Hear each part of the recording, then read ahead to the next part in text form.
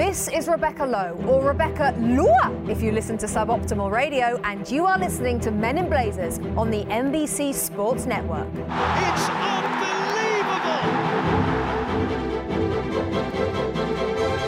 Welcome to a Men in Blazers pod special. An interview with a remarkable Premier League maverick of a manager. A gent who spent 50 years in English football, racking up a record 8 promotions and an Omar'd less list of beefs along the way, as well as one blistering half-time team talk after another. He's a man who reminds me a little bit of an English Bob Huggins, a gent never happier than when romping round a team of players considered by all others to be broken toys, forging a collective spirit to unfurl an emphatic, crude, yet potent footballing style that can just smite all comers. His last promotion was arguably his most sensational. He came out of retirement, took a beleaguered, unfashionable, unfancied Cardiff City by the scruff of the neck, and then dragged them, as if by force of will, into the Premier League promised land. Against all odds, no one thought it was possible. In this interview, we discuss how he did it, and perhaps just as importantly, why he did it at Cardiff. And the pod, to me, it's really worth listening to, less for the football and more for the lessons about life, man management, and the desire to persevere through the roughest waters. Cardiff City will need that desire. They will, as they return to action this weekend against mighty Chelsea at 10 a.m. Saturday on NBC Sports Network. But no matter what happens at Cardiff this season, win or lose, if they reach safety or are relegated, the entire campaign will be a lap of glory for my guest, a season of vindication for an oft maligned man. A gent who's now loved. He's loved by his team, by its fans, by their shirt-tucked-in owner.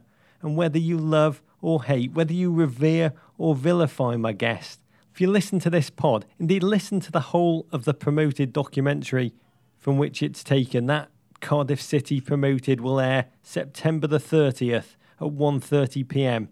Listen to it, and I think you'll understand him better, because he is, at his heart, a man of passion. Here it is, my interview with Mr. Neil Warnock.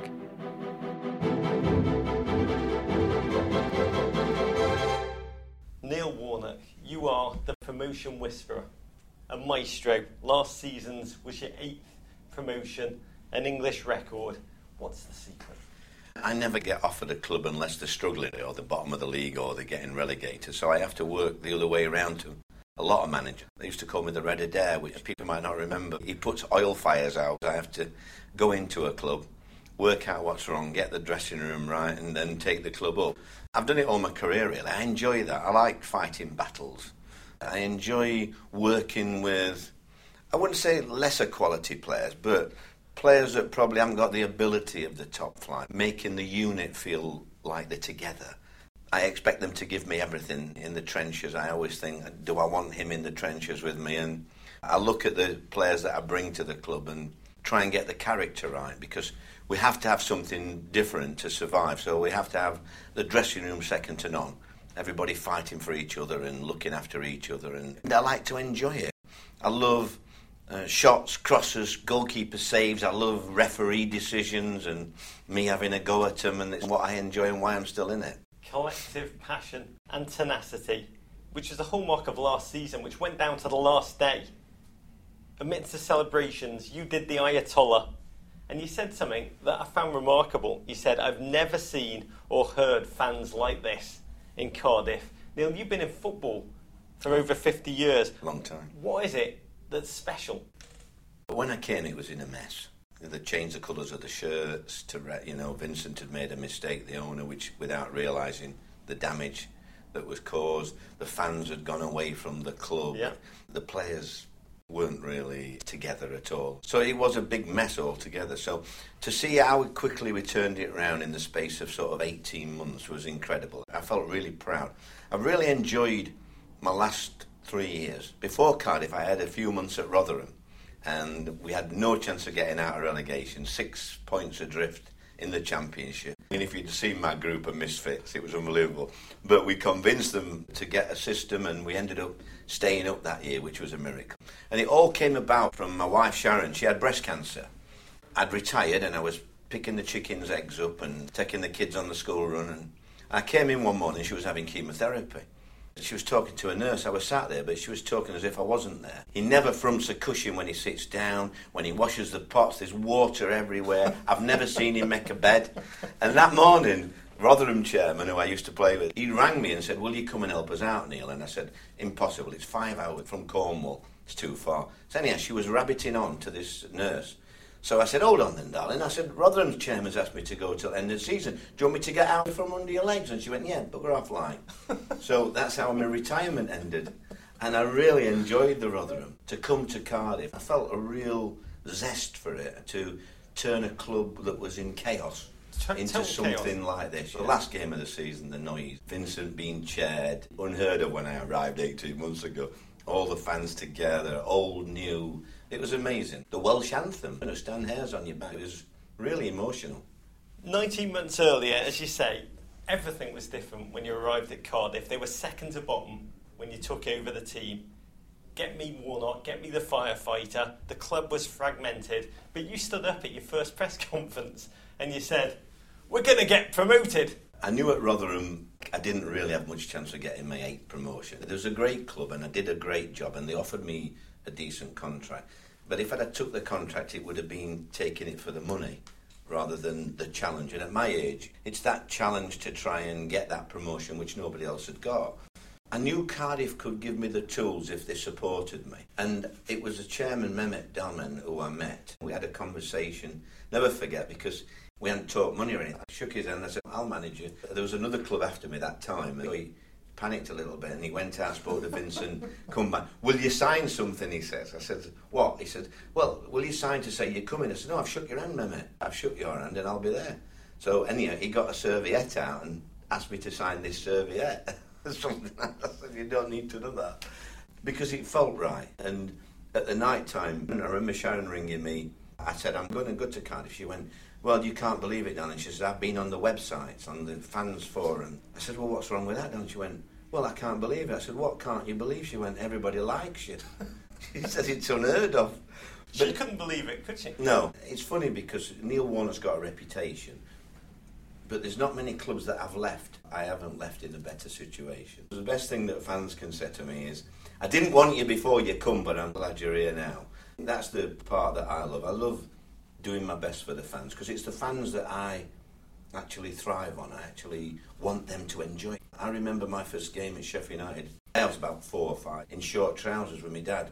My dad was a steel worker. He hadn't got a lot of money. My mum had multiple sclerosis, and so he had 3 kids to look after. But the football was his get out. And he used to work 6 till 2 on a Saturday, come home, we used to rush down to the bus station, down to the ground. In those days, he used to run up to the top, up this big spine cop, they called it, and it was like Mount Everest to me as a kid. The crowd was already in, we were the last in, so he used to say, right, wait down there for me at the end of the game. And they used to put me on the shoulder, boy, come in, and they used to pass me down to the front. Just strangers passing you down to the front. Now they'd throw you on the pitch, wouldn't they? You get banned. But that taught you that you understood what football the fans want, which is passionate, complete effort. They want excitement. That's what they want. They work hard all week to support the club. Some work really hard, and we're very lucky in our jobs, and the players are. So we have to entertain them. And even this season, we're massive underdogs. You'll have seen the bookies. We're odds on to get relegated. Put some money on you. The lowest wage bill ever, Premier League. But, hey-ho, it's going to be an entertainment and enjoyment. I think we're going to actually have a go. It's nothing to lose. How would you describe the kind of football you play, Warnock football? It's direct, uncompromising. It is, but because it's me, I get tainted with a brush that the players don't deserve, really. We play a lot more football than people give us credit for, but because it's Neil Warnock, it's easier to bash me. Long ball merchant. I think if you looked at Liverpool, they'll probably play as many long balls as what we do. It's how I like football. I like football in the other half. I make no bones about it. I can't see when you get a free kick on the halfway line why your centre-halves can't go up and you put the ball in the box. Why do you have to have 10 passes? Go back to your keeper when you've got a free kick. I don't understand that. I don't think that's modern football. I just think it's wrong. So I like entertainment. I do like shots, crosses, and things like that. And I try and get a team to have as many as we can. Your management style, it's very longest yard. You like to build a team out of players who've been discarded by almost everybody else, players who've got a chip on their shoulder. You've said, I know that I can get things out of players that possibly nobody else can. How do you do it? I don't think it's just football. I think that's life in general. Whether you're working for a TV company or a football club or a supermarket, I think the art of management is making somebody feel important and making them feel that they are going to be an important part of that team. And yes, you've got to have ability as well, but if you can bring it all together, I think man management is far more important than qualifications on coaching and all these things, university degrees and all things like that. I do think looking after people and the man management side nowadays is more important. And the mental side as well. A lot of players are struggling on the mental side. In my day, if you got paid, you used to think, well, what worries have they got? But a lot of players get depression there. You don't just have to be a manager, you have to be a psychologist as well. Your half-time team talks, Neil, they're legendary. I mean, describe your approach to them. In America, I think we call them fire and fury. And what I want to know is, how do you decide when you're going to throw the teacup? And how do you decide when you're not going to throw the teacup? I don't throw the teacup as much as I did. And my daughter, she came home a couple of weeks ago and said, Dad, we're using your half-time team talk at Sheffield United, I think it was, or somewhere, as a motivational thing for our sixth form or university, whatever it was. I said, oh, darling, I hope there was some bleep. She said, yeah, there were bleep. Well, I'm pretty spontaneous. I'm always better when I'm off the cuff, really. I don't really know what I'm going to say until I actually stand in front of them and then I babble on. It just comes out? Yeah, it just comes out. Just pause for? There's probably one or two main points I have to get over. And I think, how am I going to put those main points over? But, I think the only time I've ever asked the players to do something for me was standing up at Hull. If we win today, I know we'd get promotion. They were all sat around and I said, right, listen, lads, today's not about you lot. I said, today's about you lot doing something for me. I've done everything for you lot this last 18 months. I have given you contracts, I've made you players, I've done this, I've wiped your backsides. I want to win my 8th promotion now. Today's the day we win it. I want my reward today. And they were magnificent. To a man, I don't think Hull had a shot. That's the way the lads are. They did that for you, but then at the Team Dinner Awards, you got quite emotional, beautifully, and you made a point of toasting every single player individually. But you knew even then, amongst the success, the glory, the victory, that the hard work had to begin almost immediately. You had to prepare for life in the Premier League. Can you talk about that process, that transition from your perspective? It's probably been my hardest summer that I've ever had, as daft as it sounds. Yes, I've got support, but the owner decided early doors we weren't going to throw money at it, we were going to be sensible. I wanted to try and get certain players in straight away, but I think it was important that the club actually put down a base for the future. When Burnley went up the first time, I looked at them and they came straight back down. Yeah. But they put all the blocks in place. They built this trading ground. They did this. The infrastructure. The infrastructure. And they never looked back. So I don't want to go down, but it was important that the club looked to the future and think, right, we've got an opportunity now. So you're not just firefighting, you're trying to think about a future. If I could leave my legacy of the training ground, it would be fantastic. You're a huge character. You're working with team owner Vincent Tan, who is also an enormous character. How would you describe him to someone who's never met him? You don't become a successful businessman without knowing what you're doing. Football's the only thing really that he's not an expert at, but he thinks he is. When I speak to Vincent, he'll tell me what you should be doing. We have quite a good laugh at this, because at my age, it doesn't bother me. As a young manager, you panic when you don't care. No. At my age, if I get the sack, that's the worst scenario, and I get another job if I want it. I have quite a laugh with Vincent at times. When we lose a game, he'll WhatsApp me at 3 o'clock in the morning, but I don't turn my phone on until 9 o'clock in the morning, so I don't see it till then. But he has an opinion, etc. But he cares. That's the thing about Vincent. He's put a lot of money in the club over the years, and he cares. Mehmet Dalman is the sensible one who's like that all the time. He's not too up and not too down, and fantastic character. I couldn't do it without him. And I think Vincent's learnt an awful lot off me as well, because experience in any business is vital to be successful, and I think he has learned that sometimes you have to be a little bit patient in certain situations. You sound like a free man who's come back to the game of his own choice, led Cardiff in a way no one thought possible apart from yourself. But you've managed before in the Premier League, Neil. You were sacked by a chaotic Queen's Park Rangers. You were relegated on the last day of a controversial season with Sheffield United, briefly Crystal Palace. But it could be said, you were never really set up to succeed. Do you feel like now with Cardiff, you're like, this is it? 69 years of age, this is it. It's how I envisaged it. The only thing is we've spent 25 million net. Fulham now, they've just spent 100. You look at Wolves, who are just in the 70s, and our wage bill is less than half of Huddersfield's, which is the lowest in the division. So we are miles away from anybody else. But I think it would be appropriate that I have a go at this. Probably my biggest challenge in my life, but the most enjoyable one. I've got 33,000 fans at home behind me. I've got some good players. We need a bit of luck with injuries because we haven't got a big squad. I think we can excite. I think we can put smiles on people's faces. Part of you likes the odds. I mean, The Guardian wrote about your return to the Premier League. He said, Warnock owns a 1958 Massey Ferguson tractor. He loves Motown, enjoys watching Downton Abbey with a glass of red wine. He's a qualified chiropodist. That's a podiatrist, America. For the 5th time, one of the game's most loved and loathed pantomime villains is back on the big stage. I mean, it's fair to say you're a fairly unique individual in the football world, a maverick. You kind of like playing that role, don't you, Nick? Oh, absolutely, yeah, why not? Been a manager now 38 years. 50 years I've been in the game as a footballer as well. Things have changed drastically over the years, but have they changed drastically in management? I don't think so. I still think it's getting the best out of people and still enjoying yourself. And ruffling a few feathers. Well, that's how I am. I can't change. My wife, a couple of years ago, we had an agreement that when I get fined, I have to pay her the same. So I had to give in to that, really. I got fined that many times. I mean, the FA used to call me by my first name as I walked in the door. But I have to try and curb that. But it's difficult because I'm a passionate person. When you're underdog, you get a lot of decisions going against you, against the big teams in particular. So what do you want me to do? I can't sit on the bench and not say a word. I can't change now. You've got Guardiola parts 2 and 3 to look forward to.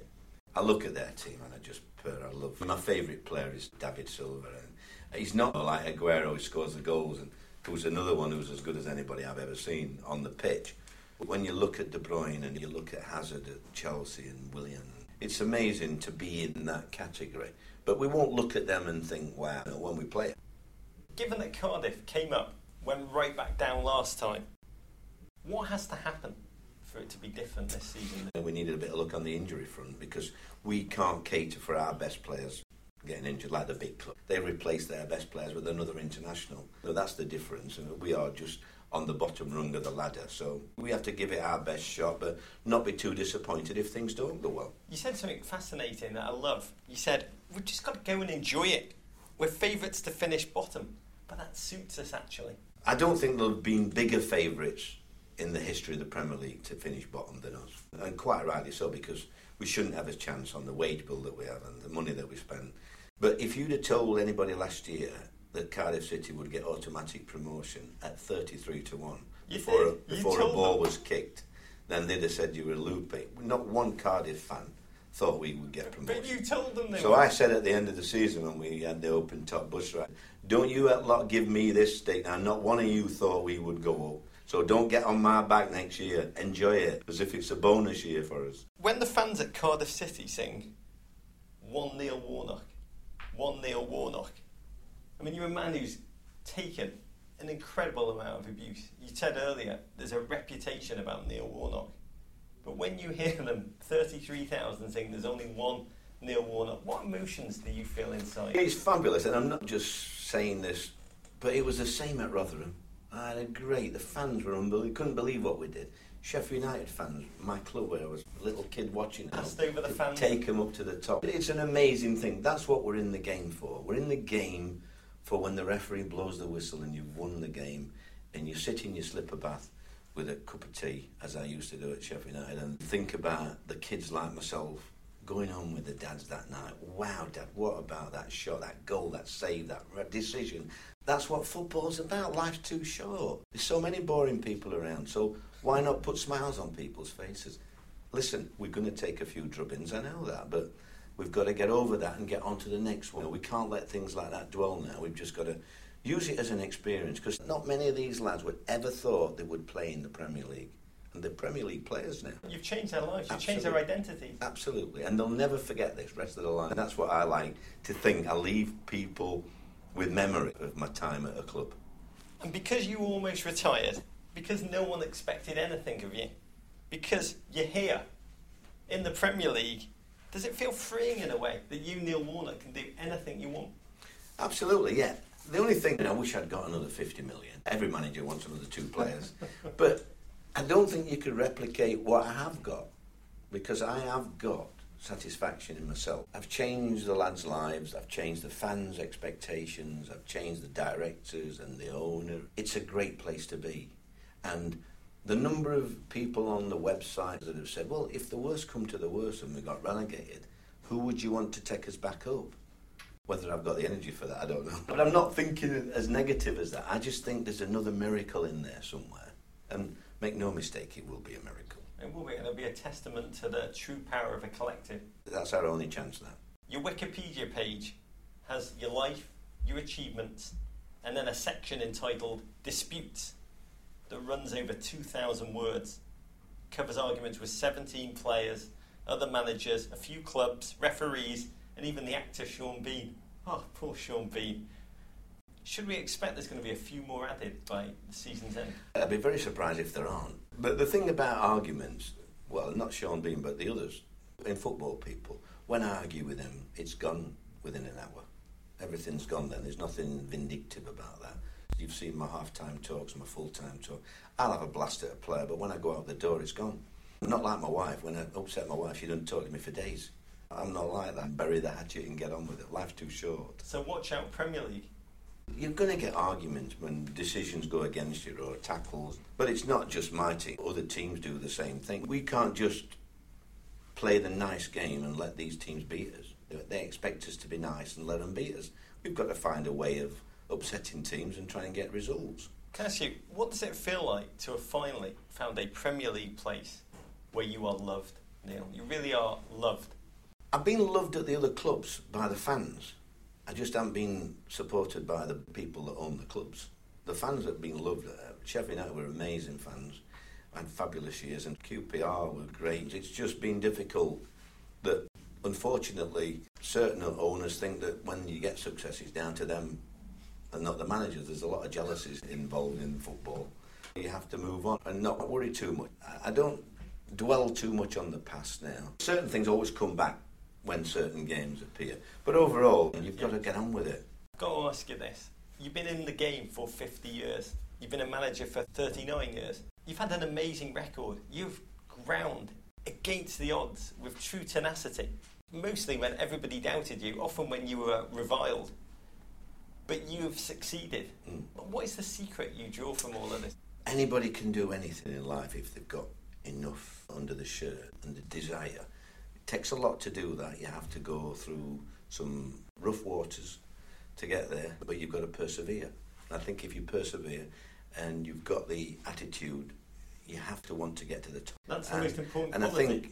And I think school nowadays, I have a bit of a problem at times when I go and talk at schools, because if they're not careful, they stop teaching you how to win a game of football. It's all about taking part and the niceties and things, but you still have to be a winner. Don't let's take everything out of sport at school. Coaches in school. A lot of coaches set out, we're going to start with the kids doing that, on to A, on to B, C, D, and finish on E. But if the kids can't crack A, you can't go on to B, C, D, and E. The art of coaching is just improve those kids in that session. That's the success. Don't look too far ahead. If the kids go away learning one thing, and you're a good coach. Perseverance, commitment, heart. I notice outside there's 40 Cardiff jerseys that the players are all signing, but there's a sticker right over the heart, because that's where you like to sign. I do. Heart. Anybody signs there, they get fined. Heart, is that? Correct. That's my career, really, in a nutshell. I've enjoyed talking about it for a change. Neil Warnock, no problem. thank you. Thank you.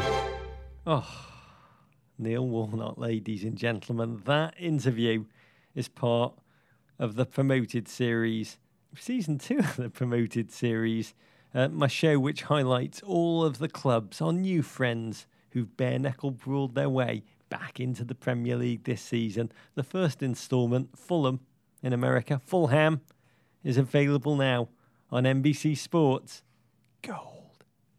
And the next one, which focuses on the Premier League's Portuguese diaspora, Wolverhampton Wanderers, will air Sunday, September the 23rd. Bloody hell, that's soon. Got to finish that edit at 1:30 p.m. Eastern Time on NBCSN.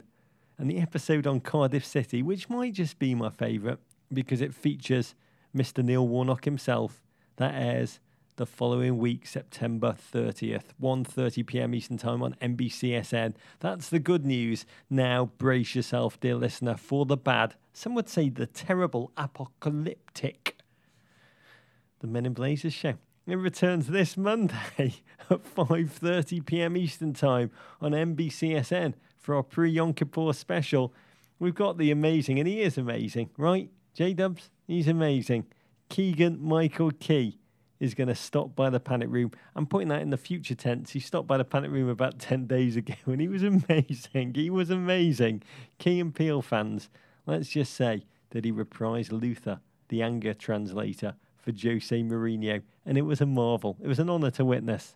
We'll leave it at that. Until the next time, dear listener, GFOP, courage.